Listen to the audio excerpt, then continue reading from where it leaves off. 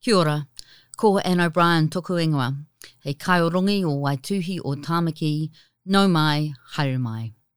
I'm Anne O'Brien, Director of the Auckland Writers' Festival Waituhi o Tāmaki, and you're listening to a session podcast from our 2021 event. Lawyer and writer Brannavan Nanalingam is the author of the Ockham New Zealand Book Awards shortlisted Sprigs, a searing interrogation of sexual assault and masculinity. He argues that current cultural norms about being male come at others' expense, and men must urgently find a new approach. He puts his case. We hope you enjoy it. I ngā mana, I ngā reo, e ngā iwi, tēnā koutou, nau mai, haere mai, piki mai. Kia koutou te iwi o Ngāti Whātua, kei te mihi, kei te mihi, kei te mihi. Ko Christine O'Brien tōku ingoa, tēnā koutou, tēnā koutou, tēnā koutou katoa. Welcome.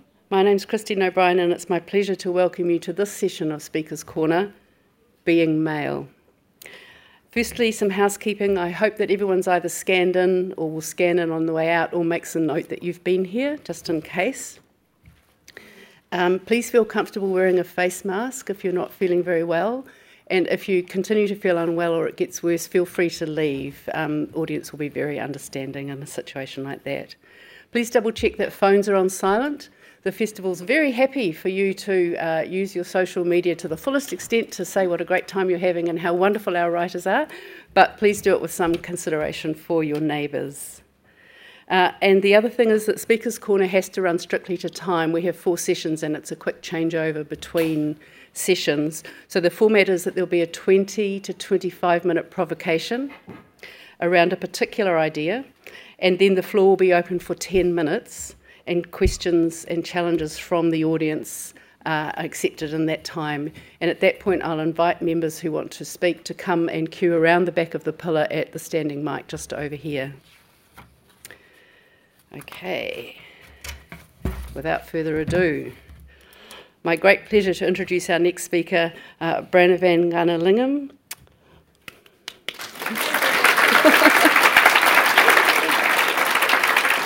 Bran is a writer, novelist, reviewer and a lawyer based in Wellington. He is the author of 6 novels published by collective Lawrence and Gibson, and his work has appeared in the Spin-Off, Pantograph Punch, New Zealand Listener and other forums.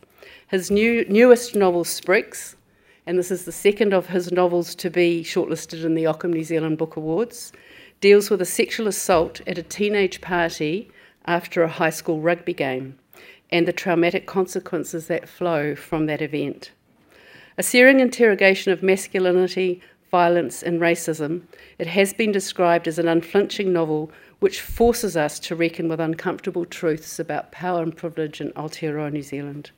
Bran now argues that our current cultural norms for being male come at the expense of others and that men must urgently find a new approach. Please welcome Bran.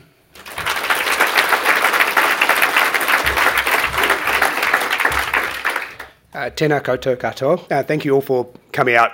I should warn you, I'm currently losing my voice, so hopefully it holds for the talk. I should also say that this talk deals with violence, sexual violence, so just want to give a heads up that that's going to be talked about today. It wasn't the first time I'd drunk any alcohol. That happened when I was 13 at a sleepover at a friend's house. His dad got us all a can of Export Gold each, and I drank it back, not sure about the bitterness of the taste. Well, technically I sipped at it, because that didn't go down easily. I remember thinking, do people pretend to like this stuff? I don't remember the effect, but I also don't remember having a second one. But I wasn't unfamiliar with it. I remember the pungent smell of stale beer cans dribbling out lukewarm leftovers onto our feet as we'd sort out the empties from my dad's work after his Friday night drinks. I was a kid and we were sorting out aluminium to send down to Tiwai Point, or so the advertising went, or so the free labour was justified. At Tamil weddings at a certain point in the night, my dad and the other men would sneak off while the boys found a corridor to play cricket in. When the men returned, their eyes would be glazed and their voices a few notches louder. But this was the first teenage party I'd been to. I was 15. In Sprigs, I talked about learning to master half-truth, revealing just enough that you weren't lying, but not enough that you revealed exactly what was going on. My parents were fairly naive, not having grown up in New Zealand. The codes and expectations of teenagers weren't clear to them. On top of that, I was a particularly well-behaved kid. My marks were top-notch, and they sat in prize-giving with expectation rather than boredom. A friend's dad picked me up for a, quote, sleepover, end quote, at another friend's house. That house was a lifestyle block out in a semi-rural valley. I had a 20 on me. My friend's dad swung by the off-licence at the Nainai Hotel, picked each of us up a half dozen. I hadn't held that much beer, full beer, in my hand at once. I pretended I knew what I was doing. It was an after-party of sorts. I was in Year 11, but it was a party that the cool kids from Year 11 and Years 12 and 13 were at. And I was not a cool kid. I was popular, but I was fortunate enough that I didn't get bullied, unlike some of the other kids at school. The bullies were jocks or jocks adjacent, the type of guys who'd beat up the new kids as soon as they got off the bus, and no one would do a thing. The kids who'd punch someone they assumed was gay, and then get off scot-free because they were first 15. They'd punch the kids who had no power in the schooling system, the ones who didn't play sport or otherwise need to be protected for school stats. It was the middle of winter, where the darkness felt that much more heavy. The rural location was frosty and unearthly still. There were no street lights or sense of neighbours popping over for a chat or a recce. We were dropped off in a paddock with a wool shed with its floodlights and hay bales collected up for the summer. I remember opening that first beer. It was ice cold, which masked some of the bitterness. It didn't go down any easier from that first time. The cool kids from Year 12 were sitting around a brazier, taking turns to poke it, with no real enthusiasm. At the end of the night, one of the guys apparently put his hand into it as a dare and had to get checked at hospital for his burns. I wasn't close with many people at the party. I was good mates with the host, but he had 100 more people than he was expecting on his hands. My close group of friends were the nerds, mostly because we actually studied for tests and took the DARE program seriously. But none of my close mates were at the party, except for one mate who disappeared when he went on a solo mission to tip over cows. He seemed to believe cows sleep standing up and could be tipped over. We were city folk. I also played sport to a high level, so knew many of the jocks. I had grudging respect from them because of that, but not to the point that I'd go round to their houses to hang out, or even to talk to them at school. But that first beer helped open me up. I like being around people, but I'm also someone who's comfortable not saying anything in a group environment. Words, slurry words, soon started spilling out of me. Before long, I was drunk, very drunk. I don't know how much I drank, whether it was a few or just a 6, or people topped me up because they realised I hadn't drunk much before and it was fun to get someone blottoed. I was a skinny wretch and I had no idea how to say no, and I was a very fit runner and I was utterly inexperienced with alcohol. So, before long, I was throwing up by the edge of the woolshed. My friend who was hosting was dealing with other fires, and I couldn't figure out where I was or what to do. I decided to find some warmth in the woolshed. I made my way to the corner, unrolled my sleeping bag, and fell asleep on top of the hay bales. A group of guys from my year were hanging in the woolshed. They had control of the stereo, and they were playing the same song over and over again, the Bro Hymn tribute by Pennywise, skater punk being what the cool kids listened to, and as far as I can tell, all they still listen to. I would have been obvious, thinking I had some cover in the corner of that woolshed. Those guys found me easily enough. They thought to have some fun. First they poured drinks on me. In hindsight, it seems like a waste of alcohol, given most teenagers didn't really have that much access to it. Then they progressed to spitting on me. Another pissed on me. I heard them laughing as it all happened, high-pitched, laced with malice and mirth. I can still hear them laughing. My host friend came to my rescue, grabbed me while I vomited everywhere, and took me into the main house. I slept it off at his house, his parents the next day bemused at my state. They knew I'd drunk to excess, but they didn't know what else had happened. This was just before cell phones became something every kid had, or before digital cameras were a thing. So it was never recorded for posterity, and for that, I'm eternally grateful. I guess once upon a time, such incidences were quickly forgotten by all except those involved. But despite it not being recorded, everyone knew, except for my parents. I lied about why there was vomit on my clothes when they picked me up. I'm not sure they believed me, but then again, they may well have believed my weak excuse. I went to school the following morning, and I received a mock hero's welcome. I knew the perpetrators. They weren't my friends, but they weren't my enemies. As a kid who wasn't bullied, I didn't feel targeted. I was simply someone who presented himself as a target. It was opportunistic. It could have been any other kid who failed to hold their liquor, or at least that was how I rationalised it. I had to rationalise it. I was going to continue seeing these guys every day. I also told myself it was my fault for not holding my liquor. I mean, some of those guys became good mates. A couple apologised years after the fact. I don't hold grudges, I'm too busy for those, but I figured I had no choice but to make the best of it. The following day, we were giving ourselves new email addresses because that's what we did in our history class. One of the guys who spat on me suggested I use the ironic name of brandtank@hotmail.com. I did, because I'd been humiliated enough and the path of least resistance was to limit the mockery. He's now a property developer. I ran for student council the following year and ran on a platform of fighting for students' rights as, quote, I was the kind of guy who wouldn't get pissed on, end quote. When I announced my slogan, the crowd laughed for literally 1 minute. I defeated Nationals MP for Hutt South in that student council election. We achieved nothing in that council. I told myself I was fine, and I think that I was, but I didn't drink for 2 years. I can't listen to Pennywise. I became suspicious of guys teaming up in that way. I don't think my experience was particularly unusual. I know of many guys who had awkward or feral things happen to them in high school or afterwards. I was the same age as the Taradale high school kids. A couple of years after my incident, when I was in Year 13, at Taradale, a group of Year 13s put deep heat on a broomstick and shoved it up the anus of a comatose boy.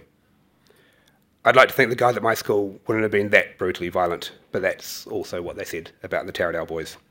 Good people can do awful things. This all sounds like a cautionary tale about alcohol and jocks, but I'm also conscious that the jocks at my school ended up doing stuff all. The first 15er who punched my friend became a non-entity. His Facebook feed now is simply photos of strangers that he'd decided to mock that day. One day, I saw, looking out the window from the train, that someone had climbed 20 metres and emblazoned his name on a billboard as someone who, quote, wears G-strings, end quote. It's a curious insult. I'm not sure what the graffiti meant, but it was in full view of the Hutt motorway for some time. You wouldn't go to those lengths unless you really hated the guy. He clearly had some enemies who wouldn't care about any repercussions from him like they once might have. Another one of the bullies has been largely forgotten by his high school mates, who otherwise still hang out with each other. Another non-school friend works with him and said he's an awful colleague, out to pick fights and throw his weight around the building site. But he's small fry now. He won't be scaring the kids he once terrified. Some of the cool kids in Year 12, the ones around the brazier, are now primarily known for being bullies within their own tiny circles, spousal abusers or picking fights with random strangers when they go to the pub. Their power and status in the school hierarchies are mere footnotes in the rest of our lives. You can see how they cling on to the past, these moments where they once were powerful, their conversations punctuated by remember whens, a bygone era for those who don't want or need to remember. But power has a way of mutating and changing. New social hierarchies form in the new institutions, whether it's the university or the various jobs or professions out there. I could see it in the music scenes, where bands, the kids who were once bullied, took revenge on ex-girlfriends or unrequited loves by writing creepy songs about them. In film, where people with newfound power took advantage of the access they control.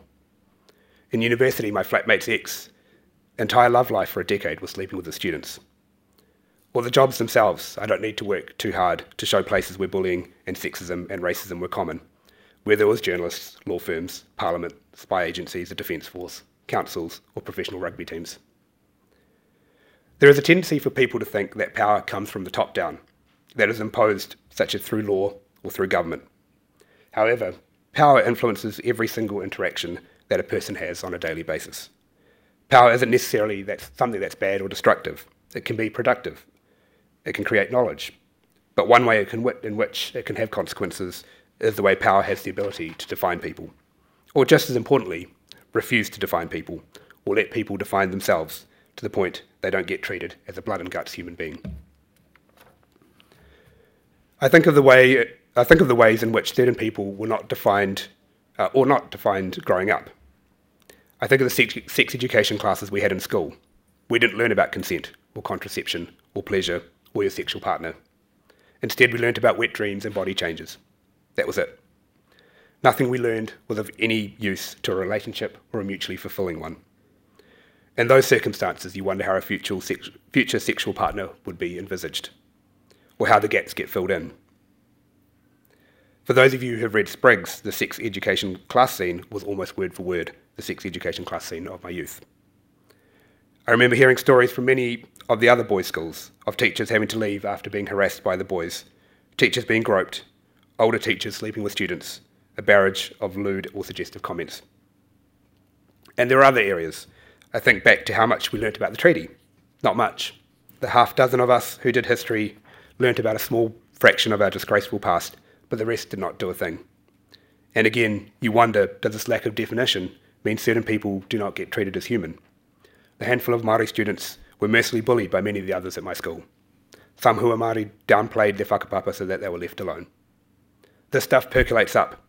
People who don't know anything about a history are now being spoken to by desperate political parties, cynically taking advantage of such ignorance to try to win votes.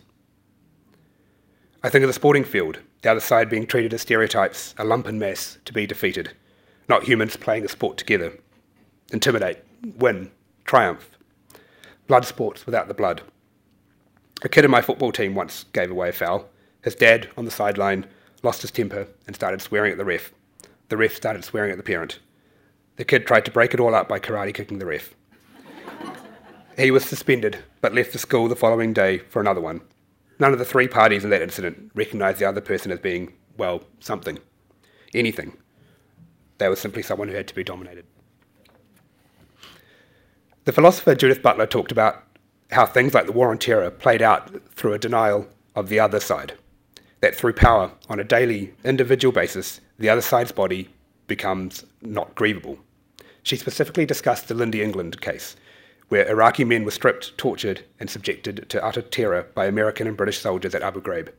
That years and years and years of presenting the Muslim world as another, as something to be feared, meant that the soldiers lost their humanity in responding to them.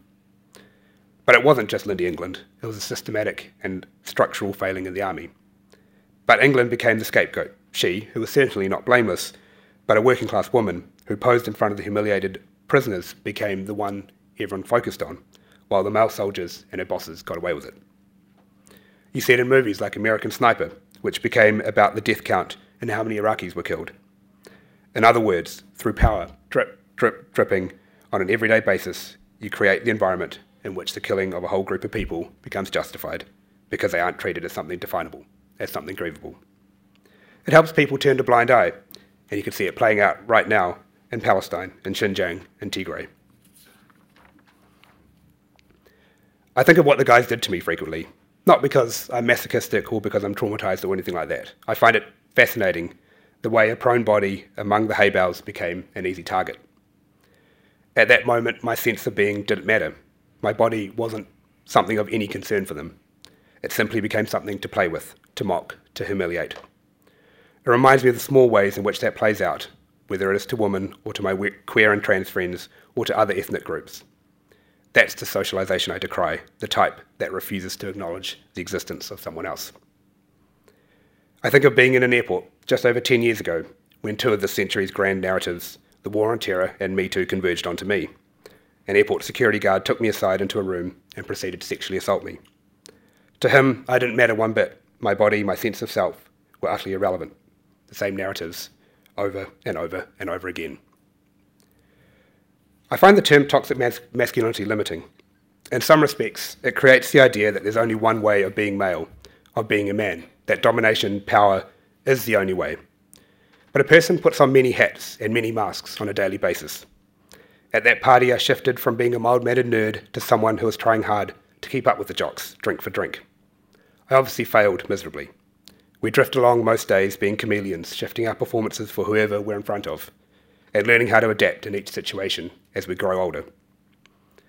Most people, most of the time, are good people. It's only in those moments when we define ourselves by denying someone else that same right to define themselves that our power comes at the expense of someone else. Our sense of community is built up by a multitude of individual interactions. If many of those interactions are off, problematic, it becomes harder and harder to unwind. I think of those great Lego constructions that my daughter likes to make, where each building is made up slowly, piece by piece, small pieces fused with small pieces to make an edifice. To dismantle such a building also takes time, in which you have to focus on removing and reworking each piece. Recognising this is perhaps that elusive answer. shifting our thinking that whatever we do, each interaction has to acknowledge everyone else's humanity, that we fit in not through domination, but through shared understanding and mutual respect, that it's something we all have to keep learning and being better at, but it's a surprisingly straightforward answer to a complex problem. Thank you.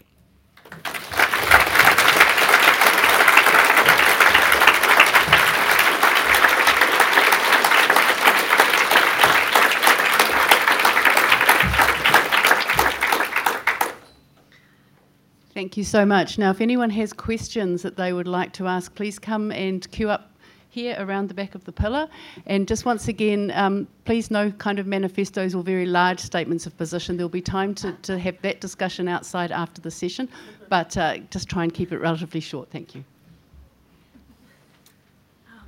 Kia ora. My question is, as a teacher, as a young person, as a role model, we're all role models, what can we do? What can we role model? What conversations can we have to support the younger generations in breaking down this culture? Yeah. I have a lot of faith in younger generations. I think they have a lot more knowledge and understanding than I ever did, and people of my generation did, and I suspect people of older generations. So people are a lot more aware. So I think encouraging that sort of care and kindness and that sort of behaviour will be very, very crucial. Also, it's if you work in an institution and the institution has rules which kind of play up bullying or toxic masculinity or racism or anything like that, that's where the institutions have to kind of work at fixing that stuff up. But I think as a teacher, focusing on those individual interactions and making sure people feel comfortable being who they are and being able to define themselves will be the way to start.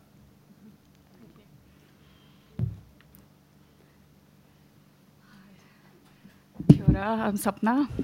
Kia ora. Hi, shout out to all the South Asians over here because, you know, he's a star for us. And it's really rare to have somebody like him, you know, like Branavan speaking.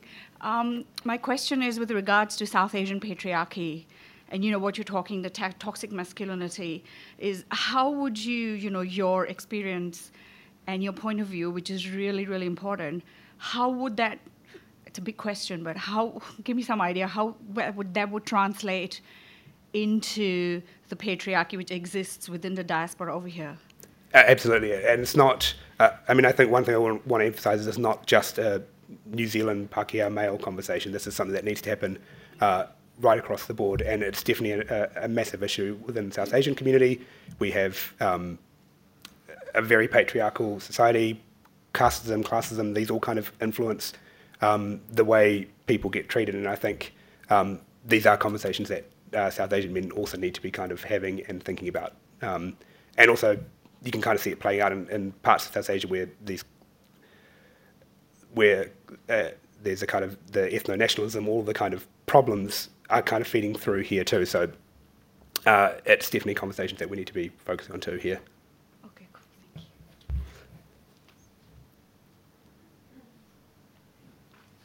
Just might jump in. One of the conversations that we've been having is around sport, which is, of course, pervasive in many aspects of New Zealand life. And sport gets a very bad rap in the book and is a springboard for much of what happens. But you've said that you genuinely love sport. So I'm wondering if you could unpack a little bit more around that sort of dichotomy. I'm nothing if not a contradictory person, but I do love sport. I played sport. I enjoyed the camaraderie. I enjoyed the being outside and the kind of that side of things of sport. And I also enjoy the kind of collective moment when you're watching a sporting event or kind of enjoying sport in that way. But in high school, the power came to those who played sport. It came to those who were good at sport. In our culture, in mainstream cultures in New Zealand, again, power is held with sport. So it's kind of the way that culture percolates out from the sport itself is what I was kind of looking at.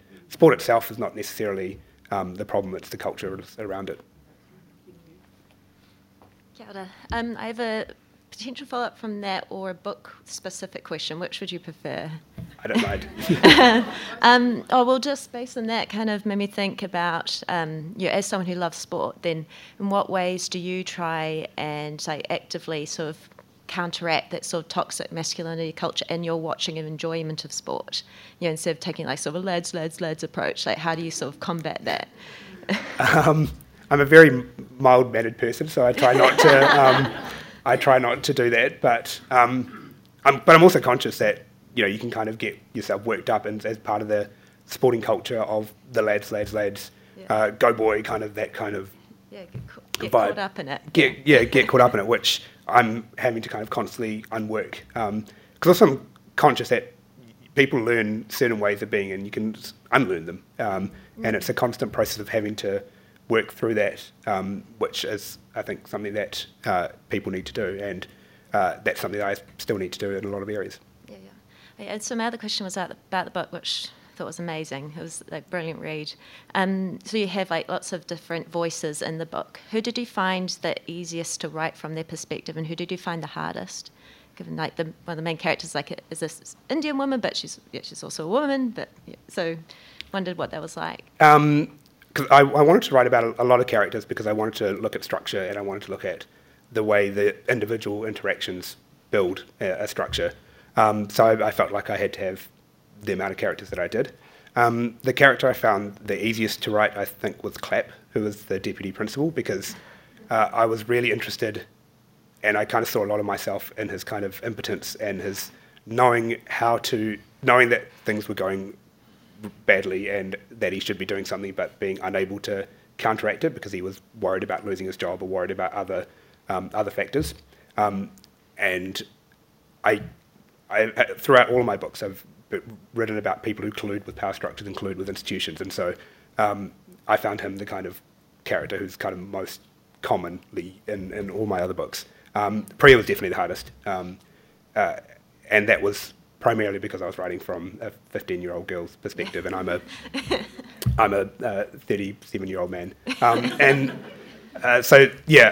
I'm conscious that I could get it wrong. If I've got it wrong, then I just have to wear the criticism. That's just something that I thought and worked hard on, but I don't get to claim that voice as mine necessarily. So, that was hard, but I hope I did it okay. Thank you.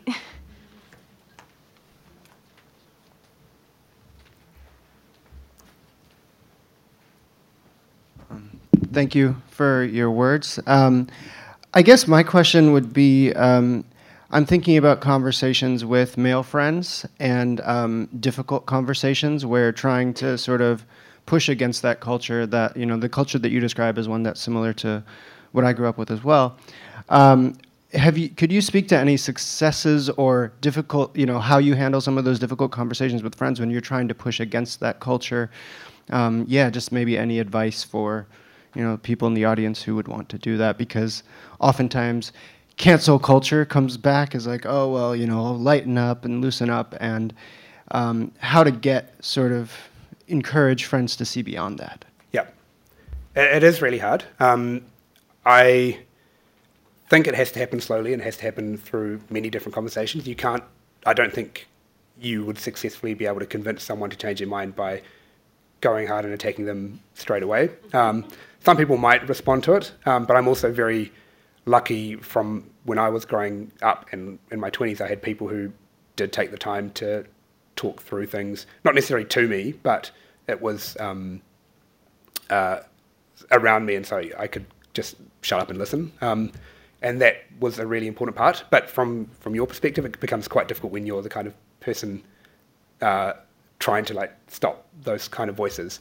I suspect it's trying to teach listening. I think hearing other voices, hearing other stories is an utterly crucial way of getting people to rethink what they know or what they grew up with. On a day-to-day basis, I suspect it's going to be that slow process of challenging, not letting stuff slide, not letting that behaviour go unchecked, while also trying to figure out a way in which, and it's very complicated because you're also trying to maintain friendships, you're trying to kind of think you might be the best person to get through to them rather than someone else. It's never going to be an easy black and white process, but it's something I think that we all have to kind of work on.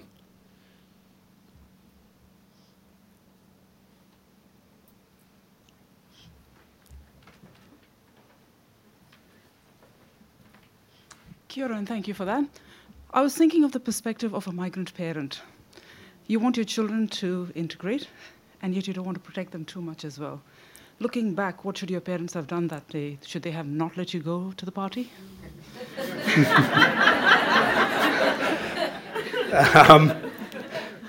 I mean, the guy who hosted the party became my groomsman when I got married, so he was a close friend. So it's not like, if I said I was going to stay at his place, they would have any reason to be concerned. And I suspect one thing, perhaps I could have had a better sense of what it was like to go to teenage parties and be aware of alcohol and those sort of things. Yeah, that's actually a really difficult question. I'm a migrant parent too. Yeah, it is tough because also as a parent now, you you go through those, and I'm sure every parent in this room would go through those exact same conversations of how much do we let them make mistakes, let your kids make mistakes, and how much do we kind of prevent all that stuff happening. And I don't think there's any clear answer. I learned a lot from my mistakes, so I guess some good came out of it. It obviously wasn't pleasant and wasn't fun, but it was all part of the process, I think, for me, learning how to be a teenager and fit in a bit better. But yeah, it certainly wasn't something I would recommend at the process. Hello, I loved Sprigs as well. I thought it was brilliant. Thank you. I found the Board of Trustees scenes so gutting, and I wondered what informed that for you. I was really interested in the way power colludes and tries to protect institutions and reputations far more so than caring about the victim. And the board was the kind of power structure in that school, and I wanted to, for that to be the most kind of visceral reaction when people read the book of just sheer indifference to what had happened and sheer callousness. It was... it kind of matched a lot of the kind of power structure that I had in a previous book of mine, Briefcase, Two Pies in a Penthouse. I was kind of interested in... I am interested in the way people duck for cover and let things happen because they don't want to take any personal responsibility for it. And you kind of see that play out time and time again whenever there's a kind of... in the media, whenever kind of a sexual assault or those sort of stories come out, then you see everyone kind of ducking for cover and saying it's not us, it's nothing to do with us, this is not who we are, while not giving a single thought about the victim. And so that was kind of how I envisaged those scenes.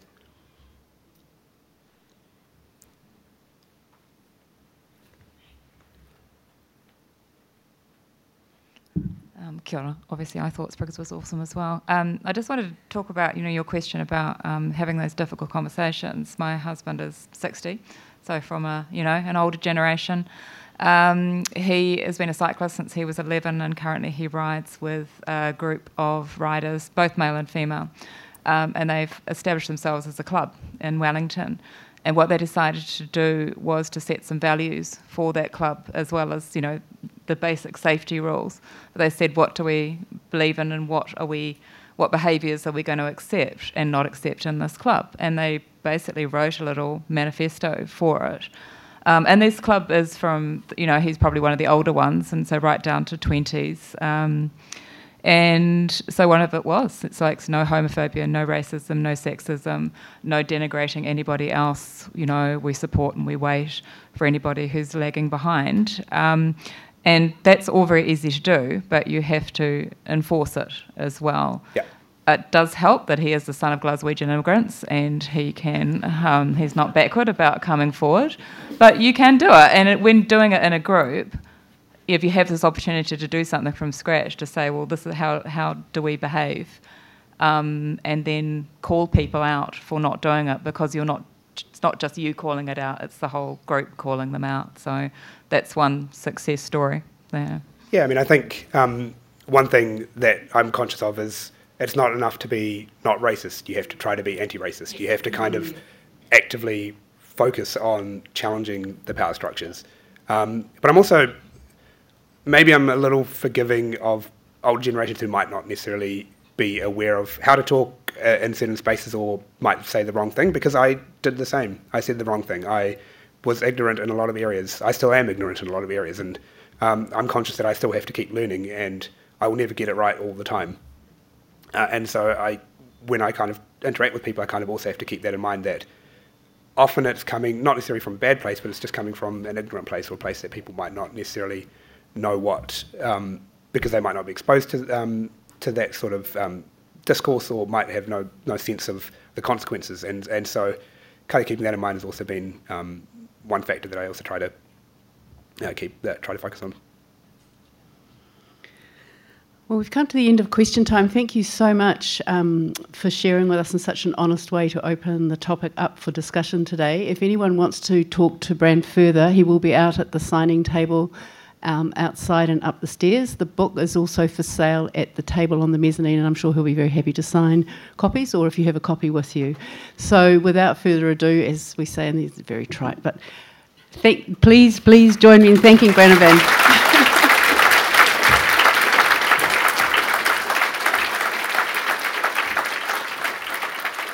Tēnā koe, you've been listening to a podcast from the 2021 Auckland Writers' Festival Waituhi o Tāmaki.